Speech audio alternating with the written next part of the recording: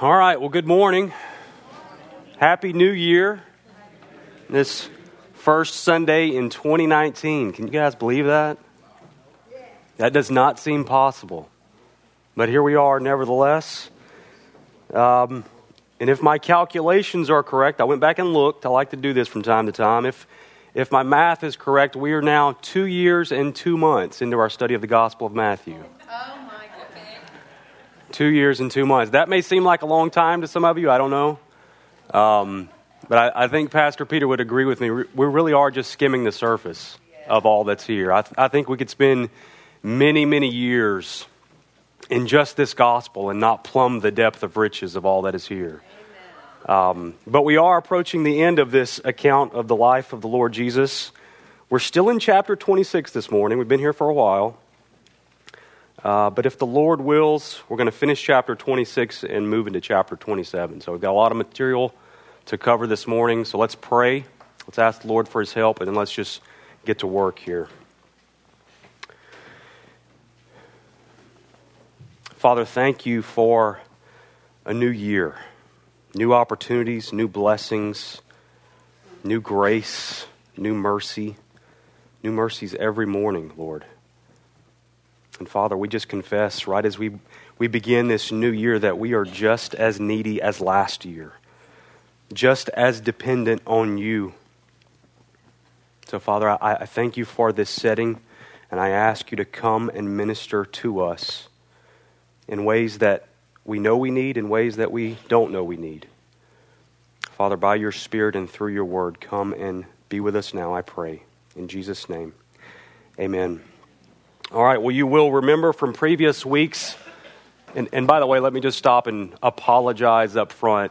I've been fighting the enemy's darts all week long with a cold, so I'm just going to go ahead and apologize for any sniffing and snorting you're going to hear from up here. So I've got a halls in my mouth, so hopefully it won't be too distracting. You will remember from previous weeks that Jesus has finished praying in the Garden of Gethsemane. We spent a lot of time there. He fought and won the battle for faith there in the garden. Last week, Judas showed up in the garden with the Jewish temple guards and the Roman soldiers. And Pastor Peter took us to John chapter 18 to see this little skirmish between Peter and the high priest's servant, Malchus. And you remember he cut off his ear. And Jesus was arrested. And we ended in verse 56 of Matthew 26 with the disciples scattering, leaving Jesus alone, leaving him to the authorities. But before we start this morning in picking up in verse 57, I actually want to go back to John chapter 18, because I think John captures in a unique way where Jesus' mind was at as he approached the suffering that awaited him. And I think we need to understand this as we see this unjust treatment that Jesus is going to receive. So if you would, flip over to John chapter 18. And let's just very briefly ask the question, where was Jesus' mind? How was he processing these things as he moved toward this suffering? So John chapter 18, the soldiers, the authorities have arrived on scene. And look at verse 4. Then Jesus, knowing all that would happen to him, came forward. Now just stop right there. You know how when you go to the eye doctor, if you've done this recently or getting fitted for glasses or contacts, a new prescription, you look through that machine with the different lenses and the doctor toggles back and forth between the two different lenses and he asks the question, is it more clear now or now? Right? This or this? And I usually have to go back and tell him to, let me see the first one. We need to have the ability to sort of flip back and forth between Jesus' humanity and his divinity, often in the same verse even. And Jesus in his humanity has studied the scriptures. He knows the prophecies that have stated what the Messiah must endure. He knows Isaiah 53. He knows about the suffering servant in his humanity. But I believe John is meaning to say more than that here. I believe John is pointing us to the reality that Jesus in his divinity knew all of the details that was awaiting him. He knew the mockery, the insults, every blow of the fist that would pummel his body. He knew the pain, the agony. He knew the blood that would pour from his wounds. And knowing all of this, he stepped forward. He moved intentionally toward what was awaiting him. Look at verse 10. Then Simon Peter, having a sword, drew it and struck the high priest's servant and cut off his right ear. The servant's name was Malchus. So Jesus said to Peter, "Put your sword into its sheath. Shall I not drink the cup that the Father has given me?" Now get this, okay? Try to put yourself in there in that moment if you can. Peter sees men approaching Jesus in the dark, there to arrest him, to capture him, right? He sees evil prevailing, advancing, and he wants to stop it. But Jesus, looking at the exact same events unfolding in front of him, these soldiers with weapons and torches in the dark of the night, there to seize him, Jesus sees this, and he sees something different, doesn't he? He sees what he has seen and agreed to from all eternity. He sees to what he had just submitted to in the garden. He sees what the Father has ordained would happen. Peter sees the outstretched hand of wicked men there to seize Jesus. Jesus sees the outstretched hand of the Father preparing to pour out the cup of his divine wrath. The same activity, two different viewpoints, one earthly and one divine. And it called to mind for me what Joseph said to his brothers back in Genesis chapter 50 about the evil that they had perpetrated against him. Do you remember what Joseph said to his brothers in verse 20? "As for you, you meant evil against me, but God meant it," the very same actions of his brothers. God meant it for good, to bring it about that many people should be kept alive. I believe that's where Jesus' mind was at as he was approaching the edge of suffering. God the Father is sovereign over all that is about to happen. It has been agreed to in eternity past. Scripture will be fulfilled. In one sense, evil temporarily will win out. Jesus will die physically. He will go to the grave. But that very same evil will be turned in on itself. It will be inverted. It will be emptied of its power. And in the end, that same evil will only advance God's declared purposes. That's staggering to me. Jesus is no mere victim here, as he is going to be paraded through these trials. Even at the moment when all seems lost, Jesus is in as much control as he's ever been. And we need to understand that. But what about these trials? What are these trials that we're going to see? Well, we're going to see today in Matthew chapter 26 and next week in chapter 27 that really there are two overall trials. And each trial has three hearings within each, three different stages, so to speak. The first trial is with the Jewish authorities, where Jesus goes before Annas, which, by the way, this first little encounter is only in John's gospel, and that's another reason we're starting here in John chapter 18. But first, Jesus goes before Annas. He's then going to go before Caiaphas and the Sanhedrin, or the council, and then he's going to end up one final session with the council after daybreak. That's the Jewish trial. That's what we're going to look at today. The second trial is with the Roman authorities, the secular trial. He's going to go before Pilate, Herod, and then back before Pilate. So you have a total of 6 different hearings altogether, which, if you know the symbolic number of, biblically speaking, at least for the number 6, it's the number of man. And so it's very fitting that Jesus would face 6 trials. But I've broken it down, these 3 hearings that we're going to look at, should be there in your notes, under 3 headings: an unjust arraignment, an unjust assembly, and an unjust agreement. So let's first look at this unjust arraignment. And hopefully you're still there in John chapter 18, because Matthew's account tells us that the soldiers take Jesus to Caiaphas, and that's true, they do. But John fills in a little bit of the timeline for us, and he tells us that first they take him to Annas. So look at verse 12 in John chapter 18. And let's look at this scene before Annas. Verse 12. So the band of soldiers and their captain and the officers of the Jews arrested Jesus and bound him. First they led him to Annas, for he was the father-in-law of Caiaphas, who was high priest that year. Skip down to verse 19. The high priest then questioned Jesus about his disciples and his teaching.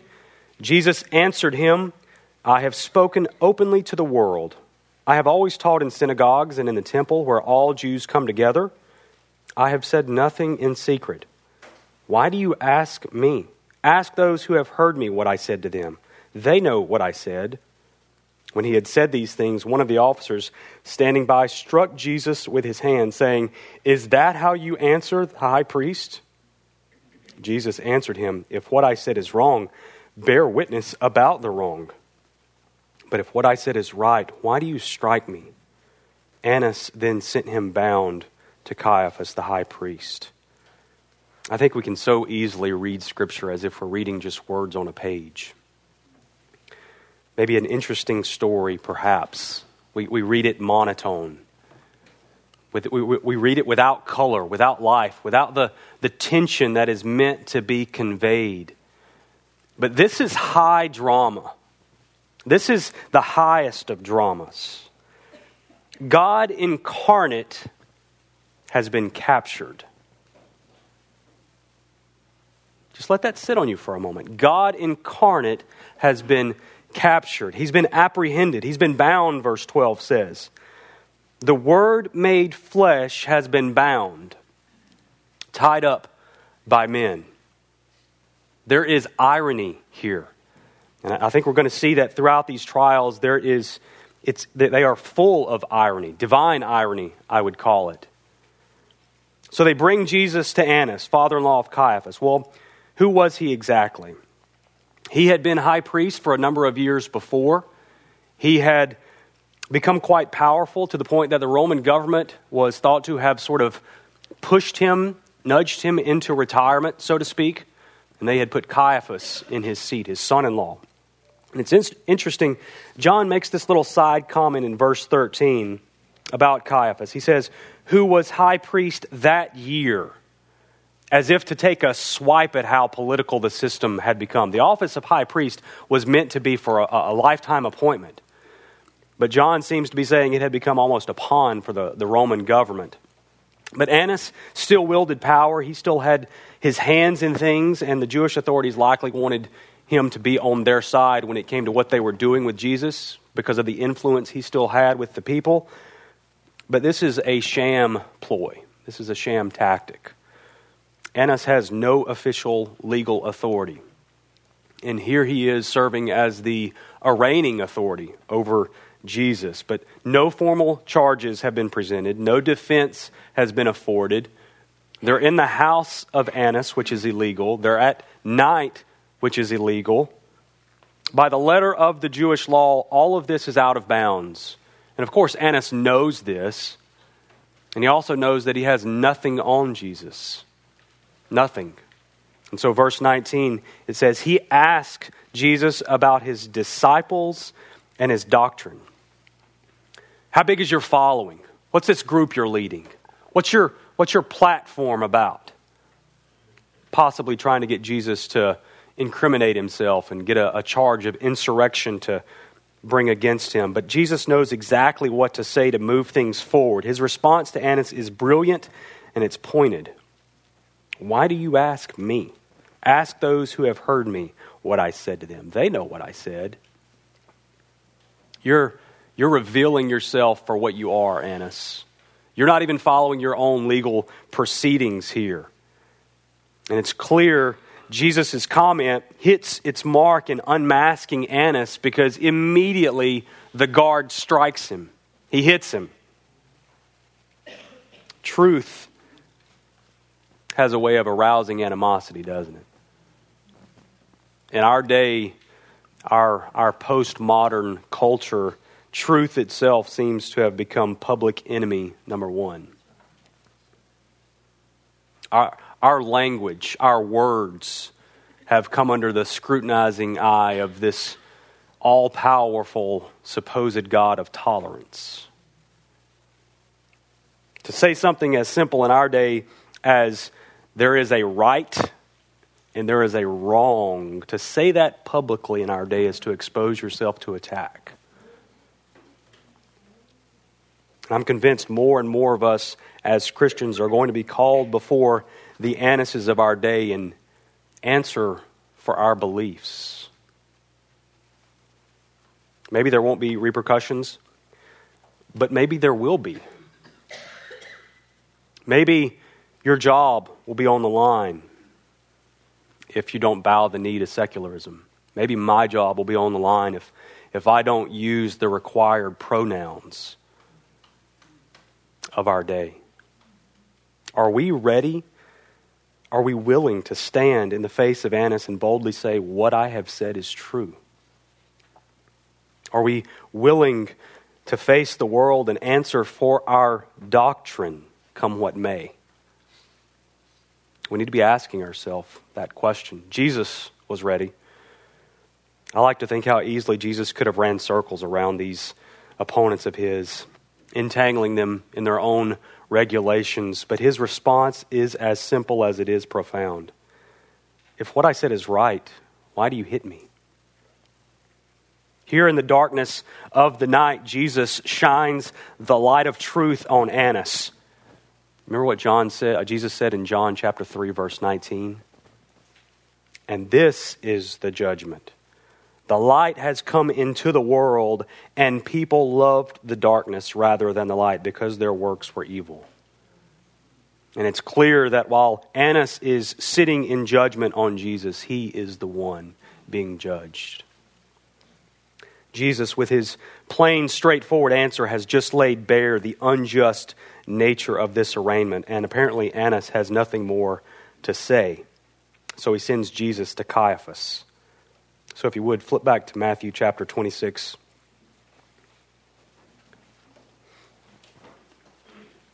And let's see the unjust assembly. This is where we'll spend most of our time. We know that the Jewish authorities have been plotting for some time now to get rid of Jesus, to take him off the scene. Just back at the beginning of Matthew chapter 26, the chief priest and the elders had gathered in Caiaphas' home to strategize. And so now they have reconvened. Look at verse 57, Matthew chapter 26. Then those who had seized Jesus led him to Caiaphas, the high priest, where the scribes and the elders had gathered. Skip to verse 59.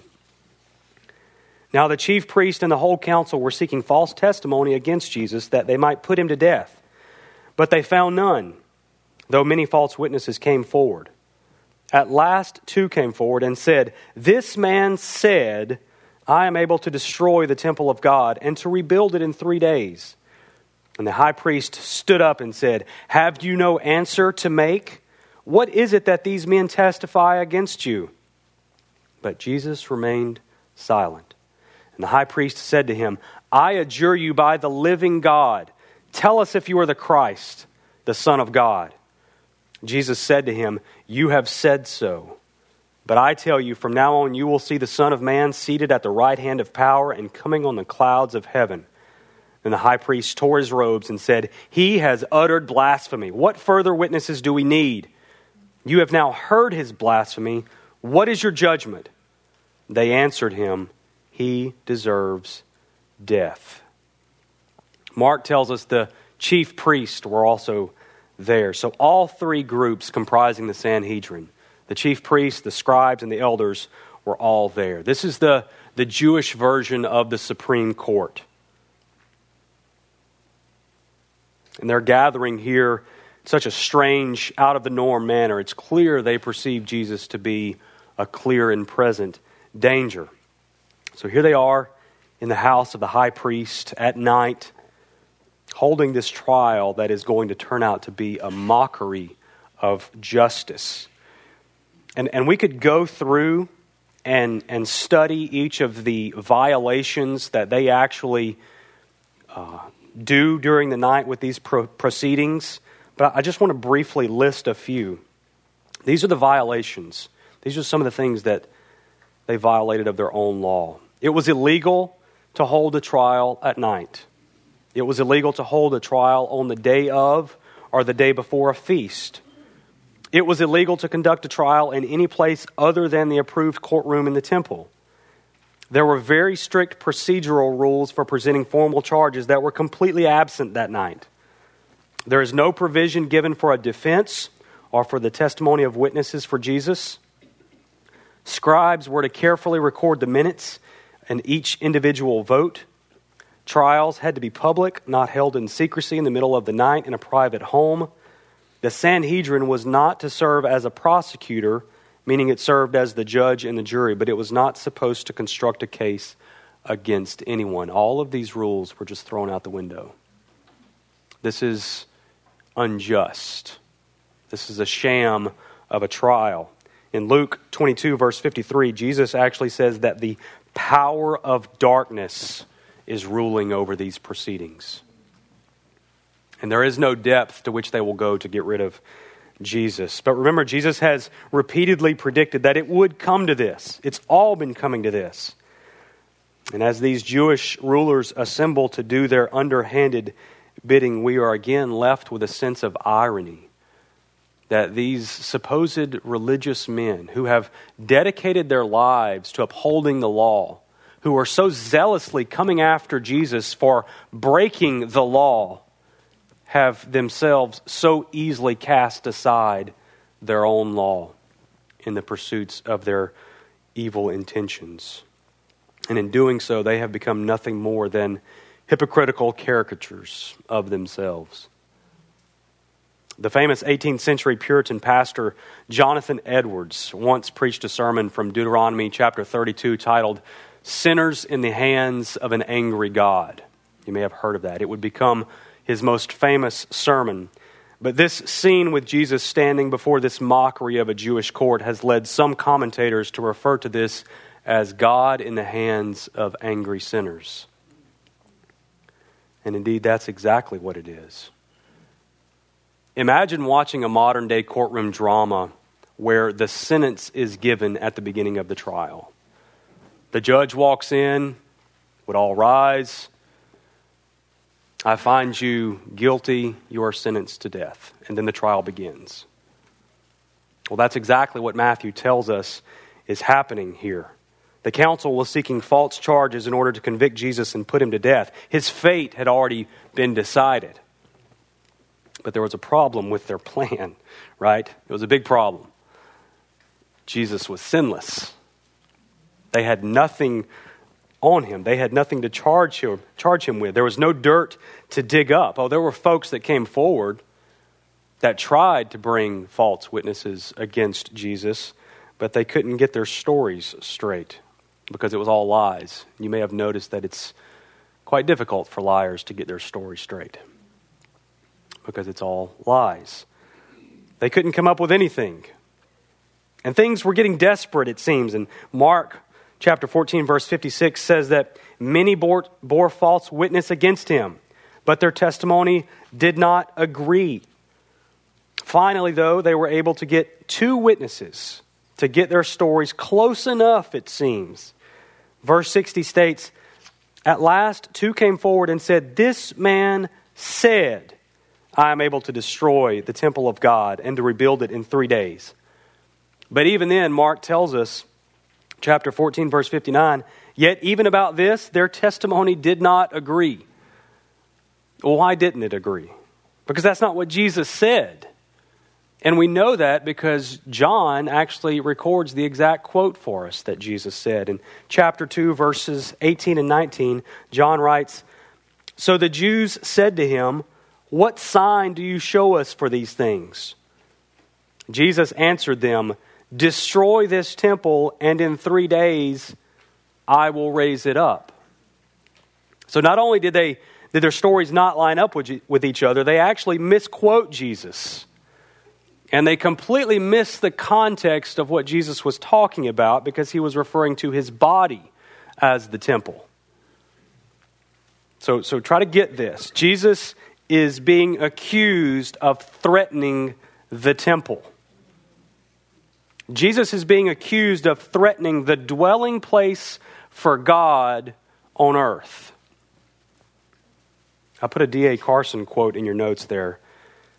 He says, "The point is that under the terms of the Old Covenant, the temple was the great meeting place between a holy God and his sinful people.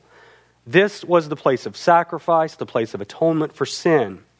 But this side of the cross, where Jesus by his sacrifice pays for our sin, Jesus himself becomes the great meeting place between a holy God and his sinful people. Thus, he becomes the temple. Jesus says, 'Destroy this temple, and in 3 days I will raise it up.' It is in Jesus' death, in his destruction, and in his resurrection 3 days later that Jesus meets our needs and reconciles us to God, becoming the temple, the supreme meeting place between God and sinners." Jesus is being accused of threatening the temple. Do you see the irony here?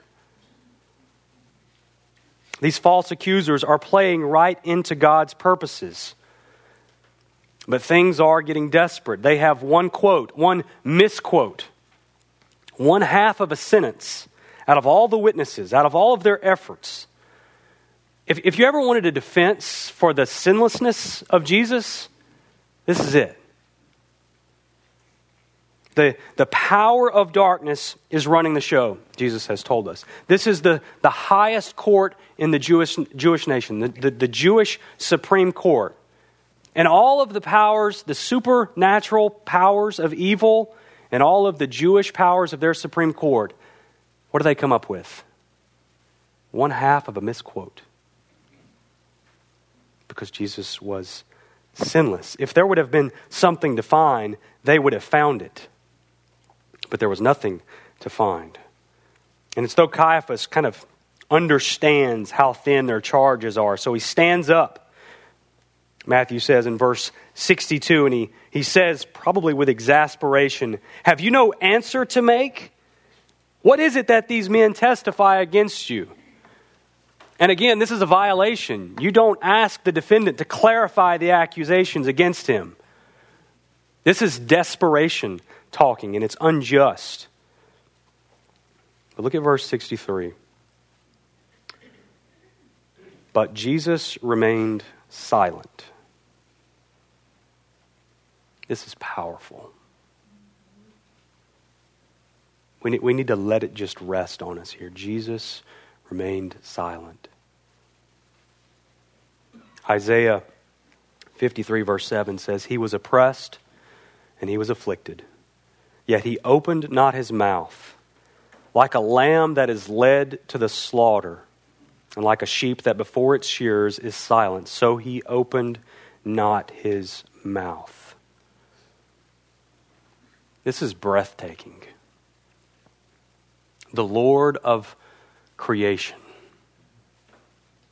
the Lord of heaven and earth, the ruler and creator of galaxies and constellations, who controls nature with a word, stopping a storm in its tracks with just one word, who at this very moment, and this very moment, by the way, is upholding the universe by the word of his power, who could have wiped out all of humanity with a thought.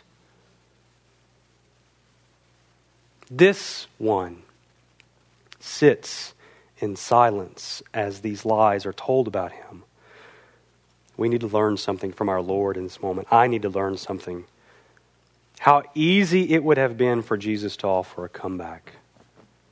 How easily he could have cut his opponents down to size. He could have ran circles around these men. Intellectually, philosophically, legally. But in the face of being shamed and lied about and disgraced, our Savior remained silent. When he was reviled, he did not revile in return. When he suffered, he did not threaten, but continued entrusting himself to him who judges justly. 1 Peter 2:23. And Caiaphas has had enough. This is the climax. Verse 63. And the high priest said to him, I adjure you by the living God, tell us if you are the Christ, the Son of God. Caiaphas uses the strongest possible oath there is. This deep religious oath. I adjure you by the living God, he says, unknowingly condemning himself, by the way. And his choice of wording is quite remarkable. Tell us if you are the Christ, the Son of God. Caiaphas has been paying attention. He has been paying attention. The last time we heard these two titles was from the lips of Peter. Matthew chapter 16, you remember in his great confession, you are the Christ, the Son of the living God. Now it is coming from the lips of the high priest who is set against Jesus. And you would know that when Jesus was put under this oath, he would respond, and he does. You have said so. Mark adds that Jesus says, I am. You have said so, I am. It is as you say, in other words. And then to add what could only be understood as an exclamation point, Jesus quotes directly from two messianic passages, Daniel 7 and Psalm 110. He just wants to put an exclamation point. But I tell you, from now on you will see the Son of Man seated at the right hand of power and coming on the clouds of heaven. You have said it correctly, Jesus said, but you do not understand what you have said. I stand before you here in this moment, and you're going to have your say with me today, Caiaphas. But this isn't the last time you'll see me. You will see me again. You all will see me again. And the tables will be turned. When you see me again, I will come with the fullness of my power. And on that day, you will not be the ones asking questions. This is sobering. Verse 65. Then the high priest tore his robes and said, He has uttered blasphemy. What further witnesses do we need? You have now heard his blasphemy. What is your judgment? They answered him, He deserves death. Any talk of the temple being destroyed is gone. Caiaphas has what he wants. And in the moment of realizing what Jesus has just said, he rips his priestly garments in a dramatic display of supposed outrage. But in doing so, he has violated the law yet again. Leviticus 21:10 states very plainly, the high priest shall not tear his robes. This is almost prophetic. His actions are prophetically showing he is disqualifying himself from the position. In the face of the true high priest, Caiaphas is revealed for what he is. He's a fake. He's a pretender. And he's presiding over an unjust trial. But of course, by Levitical law, blasphemy was punishable by death. The law is very clear. And so that is the verdict rendered.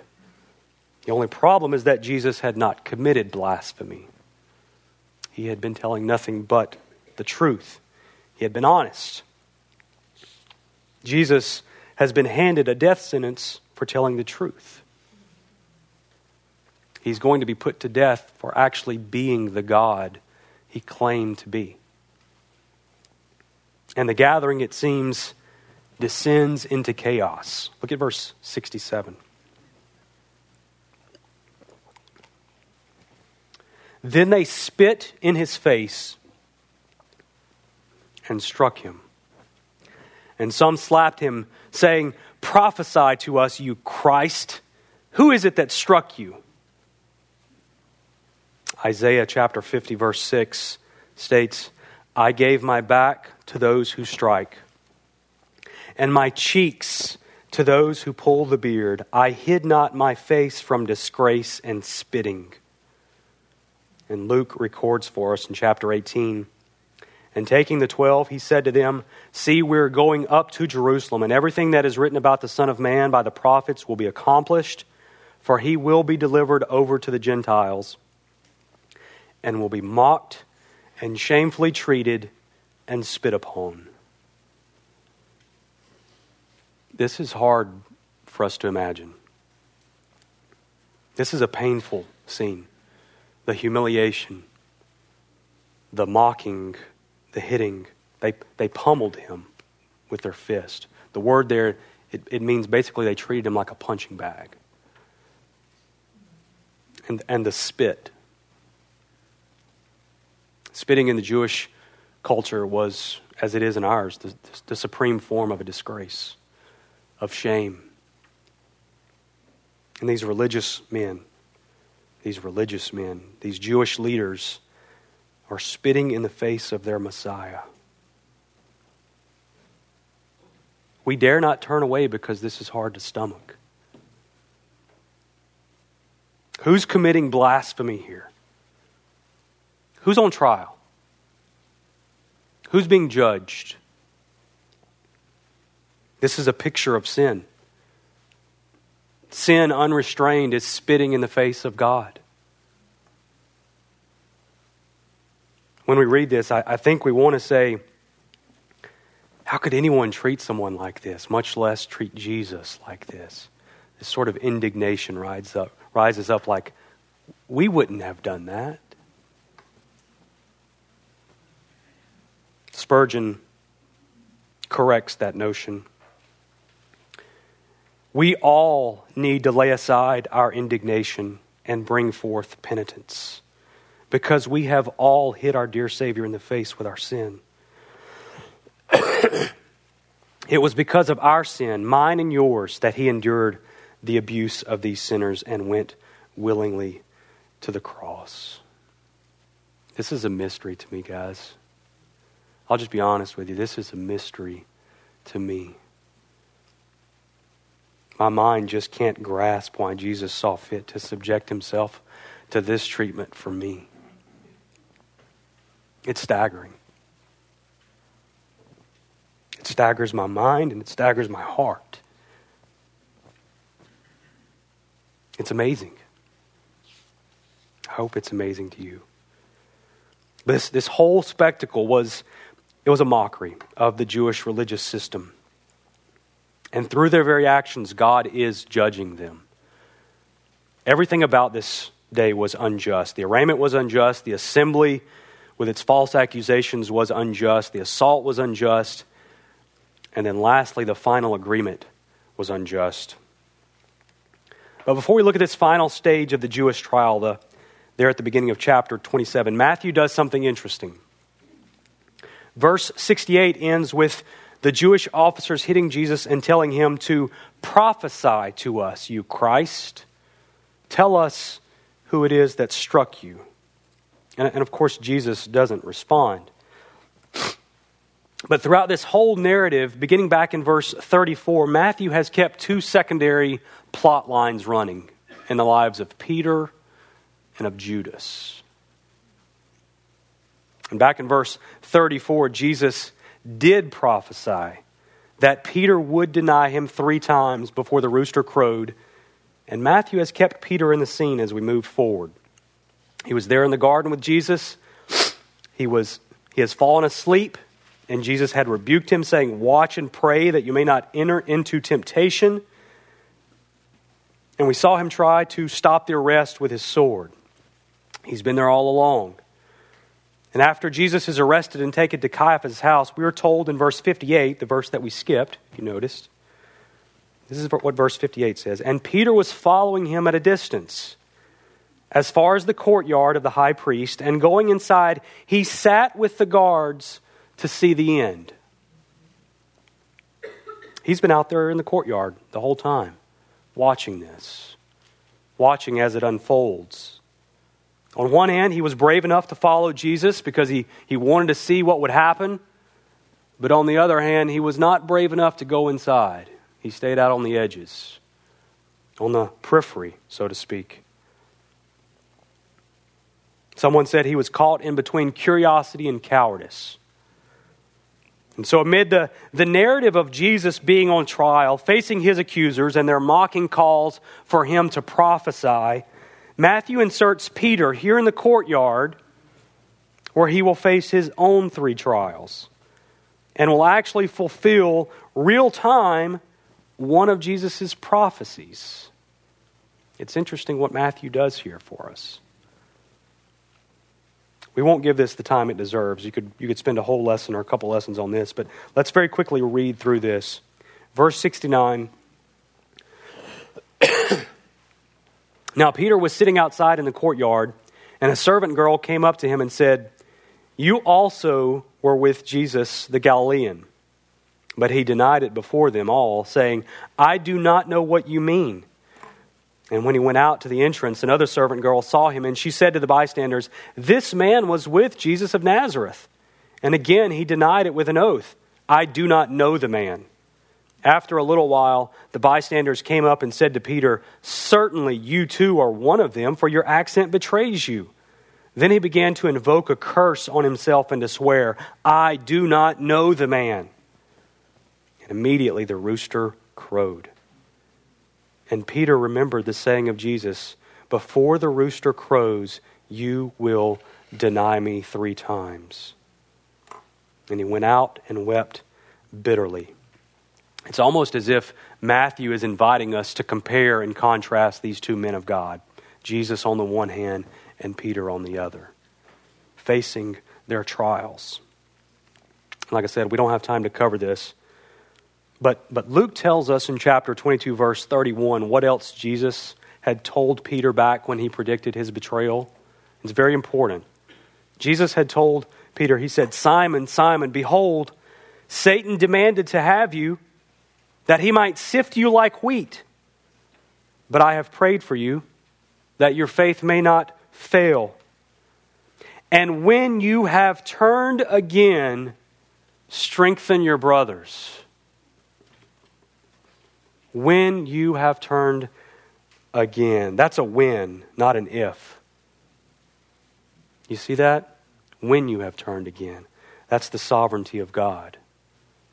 That's what Jesus was talking about in John chapter 10, verses 27, 28, when he said, "My sheep hear my voice, and I know them, and they follow me. I give them eternal life, and they will never perish, and no one will snatch them out of my hand."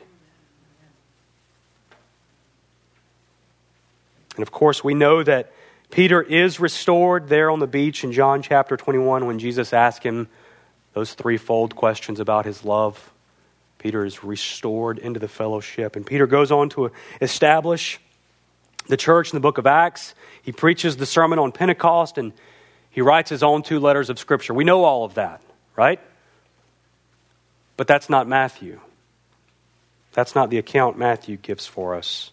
Here in Matthew, he gives us these 3 scenes of Peter denying Jesus in direct contrast to Jesus, having held steady in the face of pressure. And following these 3 denials, Peter will not be mentioned again in the book of Matthew. It's interesting what Matthew is doing. But I think to make sure that we do understand, Matthew does tell us with specificity in chapter 28, verse 11, following the resurrection, that, quote, "the 11 disciples went to Galilee." So he is telling us that Peter's there, indicating that he was still an active disciple. But the New Testament, the Bible as a whole, is unabashedly ashamed of presenting the saints as they are in all their failures. These aren't superheroes. This was Peter, the supposed great apostle. But Peter was a real man with real weaknesses. And I think we're given this contrast of a very fallible Peter against the firm, resolute Lord Jesus to sober us to the reality that we face an enemy. An enemy within ourselves and our flesh, and an enemy without. And an enemy that hunts us down, and what Peter will later write, who prowls around like a roaring lion seeking someone to devour. I think we need to be reminded this morning of the truth that Paul exhorted the church at Corinth with in 1 Corinthians 10:12. "Therefore let anyone who thinks that he stands take heed lest he fall." I've often wondered whether Peter would have denied Jesus had he gone inside instead of staying outside in the courtyard. on the edges, on the periphery. I wonder if his distance from Jesus physically is in some way a picture of how important it is for us to stay near to Christ through His Word, through the gathering of the saints in His church on Sunday mornings like this, through prayer, through the ordinary means of grace that we have been given. Let's look at this final little scene. It's very short. An unjust agreement. Chapter 27, verse 1. When morning came, all the chief priests and the elders of the people took counsel against Jesus to put him to death. And they bound him and led him away and delivered him over to Pilate the governor. The Jewish authorities know what they have done is unjust. They know that. How do I know that? Because as soon as daybreak comes, they hold this final little session in the light of day to put a veneer of legitimacy on their actions. This is simply an agreement to all that's been understood in the dark. This is a confirmation of everything they've already decided. The trials in the dark are what mattered. This is one final mockery of justice. But the wording Matthew uses here in verse 2 is significant. And they bound him and led him away and delivered him over to Pilate the governor. If you ever want an interesting word study to do, look at this word delivered. Paradidomi in the Greek. In the Gospel of Matthew, particularly towards the final stages of Jesus' life and how this word is used. We are told in Matthew that Judas delivered Jesus up to the authorities. Paradidomi. We are told the Jewish council, the Sanhedrin, delivered Jesus up to the Romans. And we are told that Pilate delivered Jesus up to be crucified. All the same word. And all of that is true. But it's not the whole truth. It's not even the main truth, actually. Paul uses the same word, paradidomi, in another place. Flip over to Romans chapter 8. I'm going to end right here. Romans chapter 8. If it's okay to have favorite chapters of Scripture, this is probably my favorite chapter in the Bible.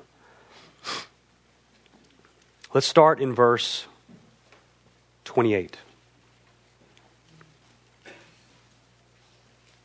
Romans chapter 8, verse 28. And we know that for those who love God, all things work together for good, for those who are called according to His purpose. For those whom He foreknew, He also predestined to be conformed to the image of His Son, in order that He might be the firstborn among many brothers. And those whom He predestined, He also called. And those whom He called, He also justified. And those whom He justified, He also glorified. Verse 31. What then shall we say to these things? If God is for us, who can be against us? He who did not spare His own Son, but gave Him up. Paradidomi. For us all. How will He not also with Him graciously give us all things?